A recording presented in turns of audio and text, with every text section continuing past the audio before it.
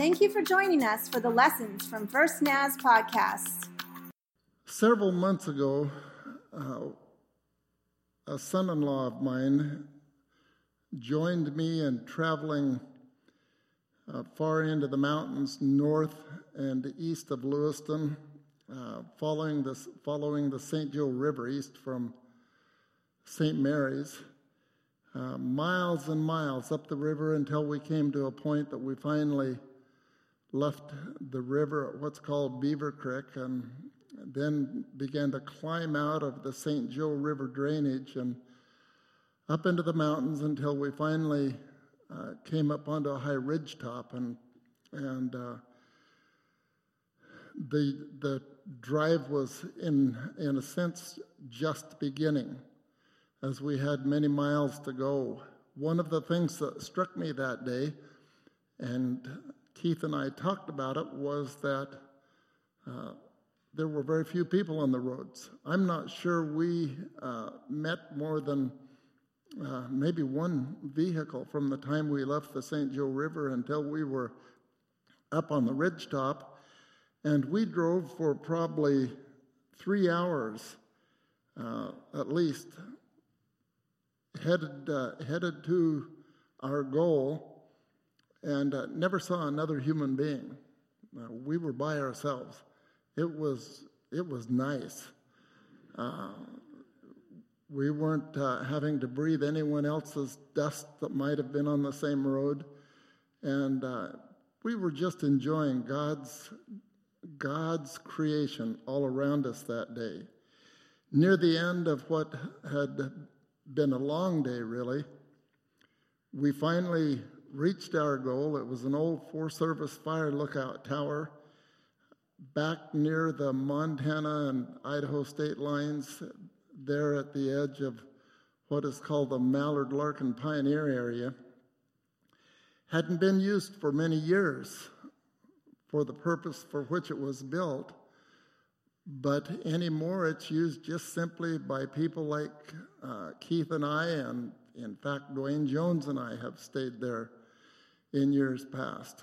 But you can rent it for a night or several and just get away from it all. You'll know you're away from it all when you're there, because you won't see hardly anyone else while you're in a location like that. We had arrived early in the evening, but the sun was already sinking toward the horizon in the west. We carried our sleeping bags and bedding, our food, and all of the stuff that we took with us up the 2 flights of stairs into that little cubicle, sat on the top of those 4 posts that it rested on, and we were just glad that it wasn't more than 2 flights of stairs that we were going up and down. But here we were in a room that is just windows all the way around. You could look in any direction and just see nothing but rugged country as far as you could look. The deep canyons that were around us had already been absent sunlight for quite some time as the sun continued toward the west, and we could see that darkness was coming early down there in the depths of some of the deepest canyons that we were around. As the sun prepared to drop out of sight, it was getting close to the horizon, we realized that as we looked around that the mountaintops, the highest mountaintops, were the only ones that still had light, still had sunlight shining directly on them, and we were one of those mountains. But we realized that darkness was coming quickly, and within just moments, as we watched, the sun finally dropped below the horizon, and night really came pretty quickly that day. We began to make preparations for going to bed, and after the day we'd put in, sleep didn't take long in coming. It came quickly, and it was good to be getting some rest. During the night, I awakened at one point, and the bunks that we were sleeping on were just inches below the windowsill, so it was easy just to lift your head and look out in any direction. And for the most part, looking up into the skies around us, anywhere you wanted to look, and see the millions and millions and billions of stars. And it was just absolutely beautiful.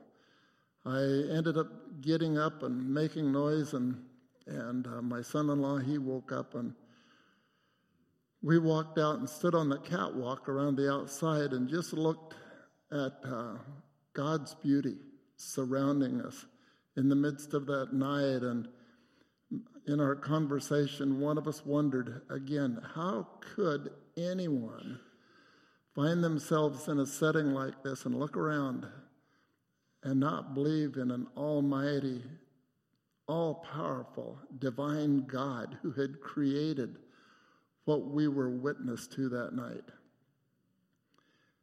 Everything that I looked at just had the mark, the stamp of the Creator on it.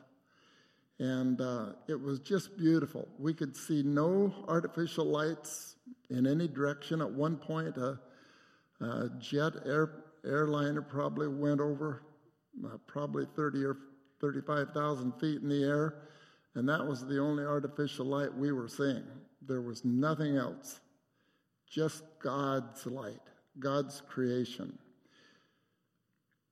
Later on, I went back, after going back to sleep, I awakened and realized that things were beginning to change, and I lifted my head and looked to the east, and you could see that there was beginning to be just a little light coming from that direction.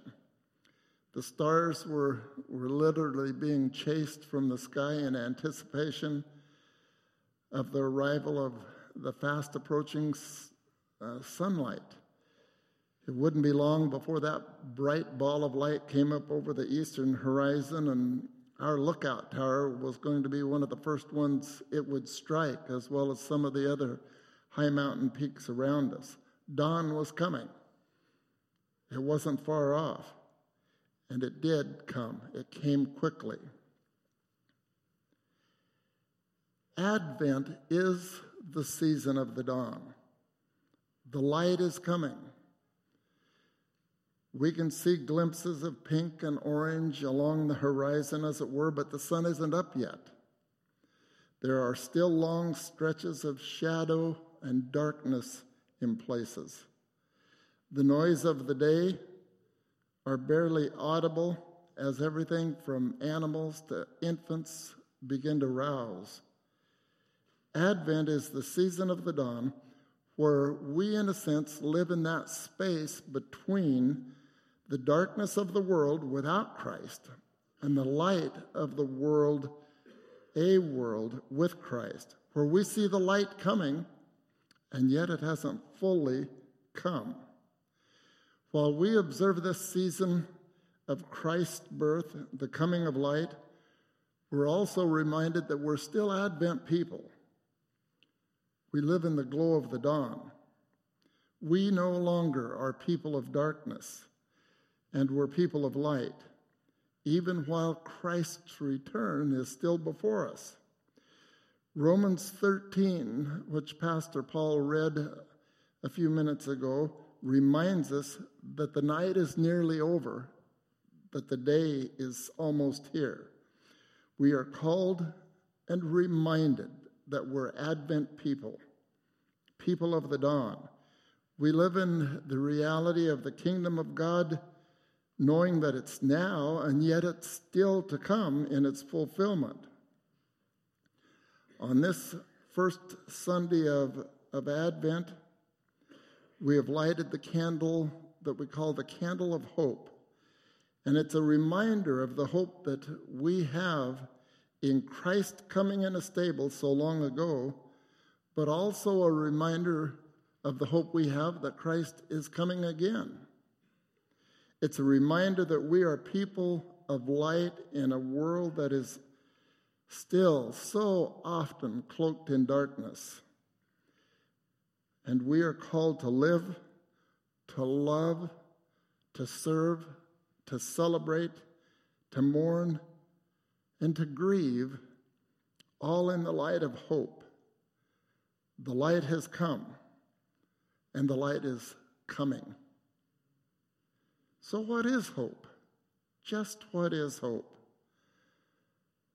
I heard one pastor say that hope always rests on eternal values. It goes beyond our present circumstances. A few minutes later, he added this. He said that hope is the assured confidence that nothing will happen to me that is not within the will of God. He didn't say that God will make things happen. He didn't say that God was going to make bad things happen to us. He simply said that God will not allow things to happen that aren't within his will. But again, what is hope? In one word, I think we could say that it's everything. If you feel you have no hope or very little of it this morning, I want to assure you that God wants to restore hope in your heart. He wants to restore hope in your mind and in your soul. Hope in him. Hope in your promises. Hope in his promises. And hope for the future because of him. God wants you to find the hope that he has for you in his holy word. I don't know your situation today, but God certainly does. You may be discouraged. You may be going through a time of dark depression. You may be wondering how are you ever going to take care of the financial obligations that are facing you? You may be dealing with relationships that have been ripped apart. Your future may look so bleak that you just simply have wondered more than once in recent days how you're ever going to make it. You wonder what the weeks and the months ahead might hold. And I would suggest, yes, life may be tough for you right now, but as we begin this Advent season today, I am just absolutely convinced that our Heavenly Father wants to envelop you in his love. He wants to envelop your entire being with a strong sense of hope, God-given hope. You can look to him today with assurance and with confidence, knowing that he will help you in your time of need, whatever that is. You can put your trust in him. You can put your trust in him for that hope. Understanding the present time is an important statement in Romans 13. In those verses that Pastor Paul read, it's telling those who were part of that early church then that there is an understanding of the current world of suffering, death, and pain. And it goes on to remind them that when Jesus came, those things weren't eradicated as many had hoped, but suffering and sin still remained in the world.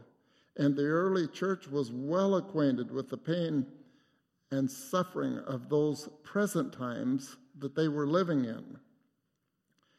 This phrase, the present time, isn't that far off from words we could use in these days in which you and I are living. We often talk about difficult times or seasons in our lives. The COVID season has been particularly difficult over these last couple years. The reality of suffering, pain, and grief have been very evident to us. Our lives have been touched in many ways during this past 2 years by COVID. We can look at any news source and know quickly that suffering and sin still exist in this world. During the past 2 weeks, we have been bombarded with details relating to the tragedy that occurred at the University of Idaho campus when 3 young women and a young man were brutally murdered. A number of you have been personally impacted by all of this as your own children or students there, or you have attended there, or you live in Moscow or work there. The Apostle Paul is highlighting that this present time he refers to is different for the people of Christ. And aren't you thankful for that? While the church is well acquainted with sin and suffering of the world, we are at the very same time aware of the power of the Holy Spirit and the resurrection of Christ in our lives. And that is the reason to have hope, real hope. The present age is a thin veil dividing a world of suffering and sin from the glory that is to come. The early church lived in the midst of this thin veil, within the dawn, as it were, of the coming reign of Christ. But this present time is important for you and me as well. Although a couple thousand years and a multitude of cultural differences have taken place and divide us from those times, we are still a church well acquainted with sin and suffering of the world, while at the same time, just like they were, are aware of the power of the Holy Spirit and the resurrection of Jesus Christ in our own lives and in the community of faith that we're part of. We're still in the midst of this thin veil, which can be looked at as the dawn of the coming reign of Christ. Because of Christ and the power of the Holy Spirit, those who follow him, those who follow Christ, already live as though he has returned. The Apostle Paul uses the image of waking up, which is a term that is used throughout the New Testament, often to point to those following Christ, or to the idea of the resurrection, because if you're asleep, you're not following. It seems that Paul is using a familiar image to remind the church that they are awake in Christ. And this is something they already know. It is also a reminder of their baptism and their current participation in communion that points them to and reminds them of participation in the banquet that is yet to come. In Christ, God invaded the old age to bring about the new age.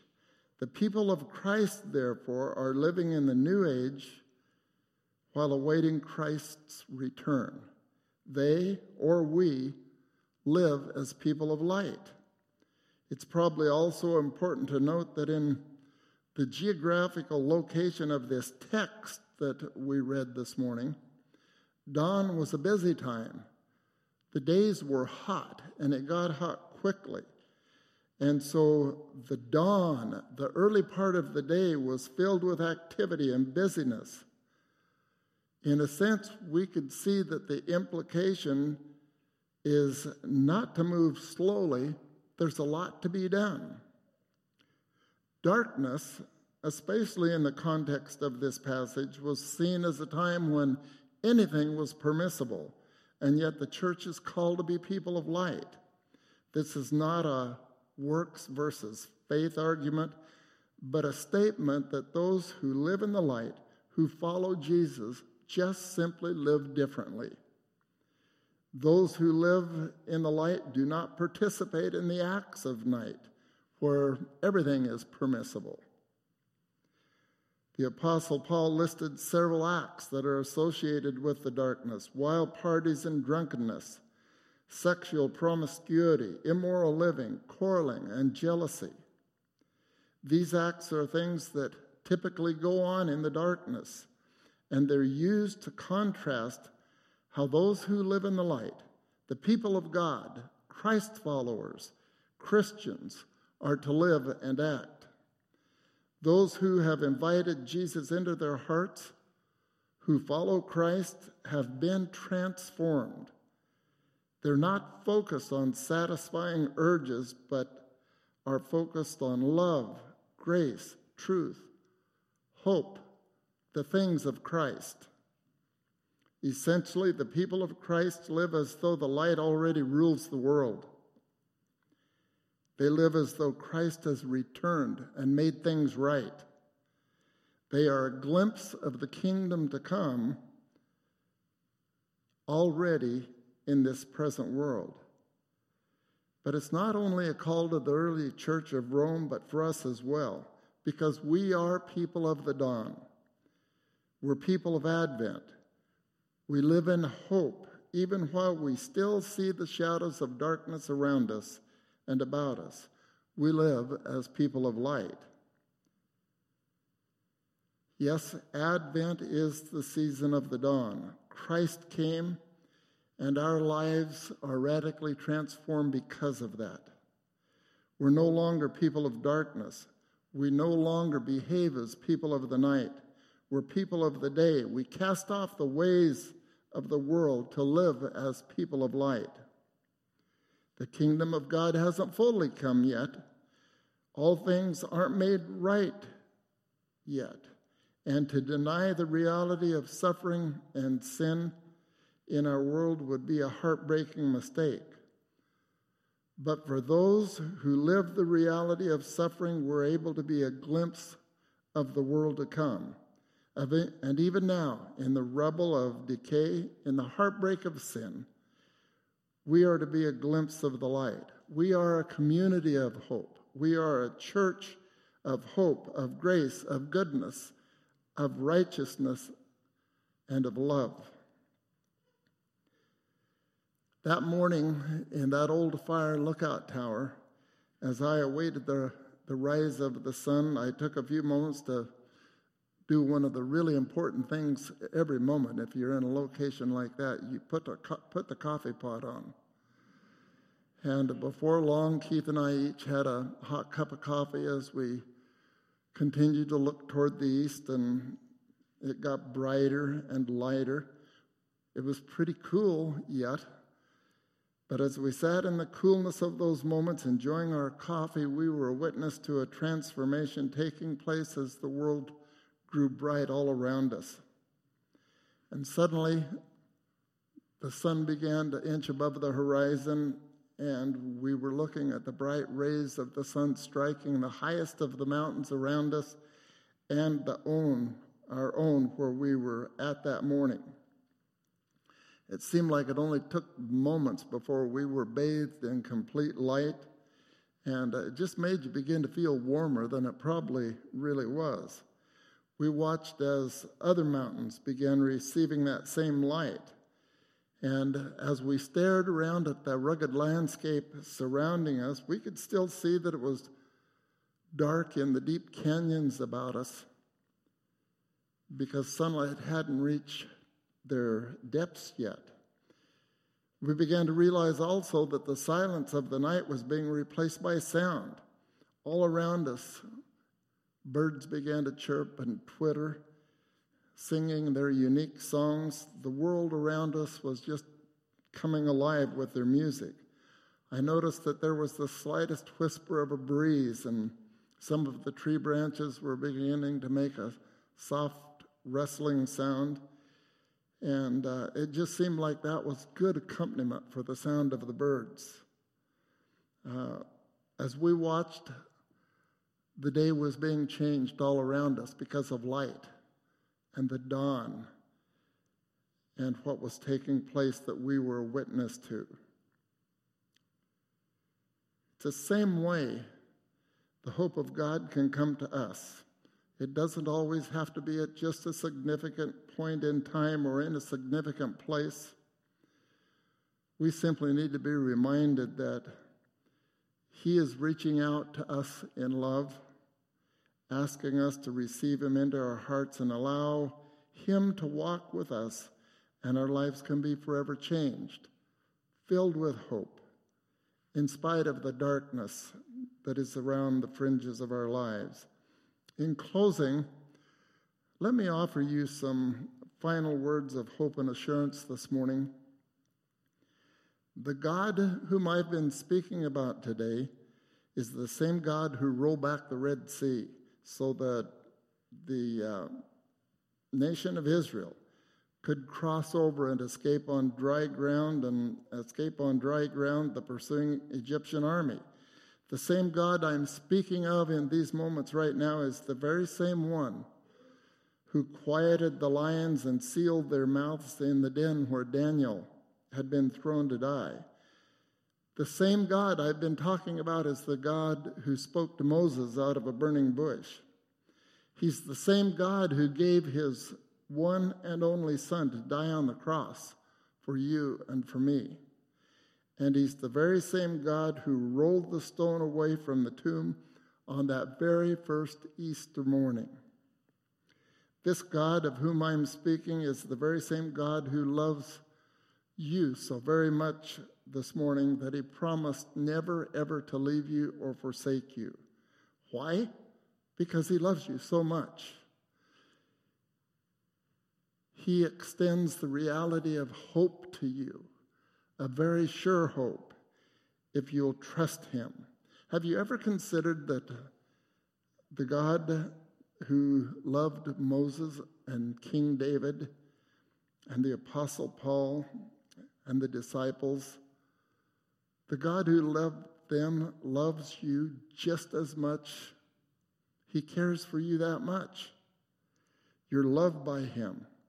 I've had much cause to consider the ways of God in recent weeks, and I would be the first to state that sometimes I don't know why God does things in the manner that I have observed or why he allows some things to happen. I just simply don't understand in my finite human mind why God's plan for those he loves do not always match up with what I might expect of him. But I do have reason to believe, in fact, I am confident this morning that he's faithful to those he loves. He's always and ever faithful, no matter what may be going on in our lives, in your life, no matter the circumstances that may be impacting your life right now, today. We are loved by a God of hope. We're loved by a God who is faithful. You can trust him. He brings you hope on this first Sunday of Advent. We've lighted that candle of hope today with a confidence that he came once and he's coming again. Let's live as people of the dawn as we go out into this week ahead of us. Would you stand with me, please? I'm going to pray in a few moments, and the worship team is going to come as I pray. And so at the end of the prayer, just remain standing as we join them in singing. Heavenly Father, we thank you so very much this morning that you love us more than we can ever imagine. You want us to be a people of light. You want us to be a people of hope. And Lord, we yearn for that. We yearn for the hope that you can give us this morning. And I pray that as we go out into this week, we'll do so with a new sense of God's love just surrounding us and filling our entire being. And Father, I know that you work in unique ways that we don't always understand, but I wonder, Lord, this morning if you might want to use some of us to bring a ray of hope, a glimmer of hope into the life of another.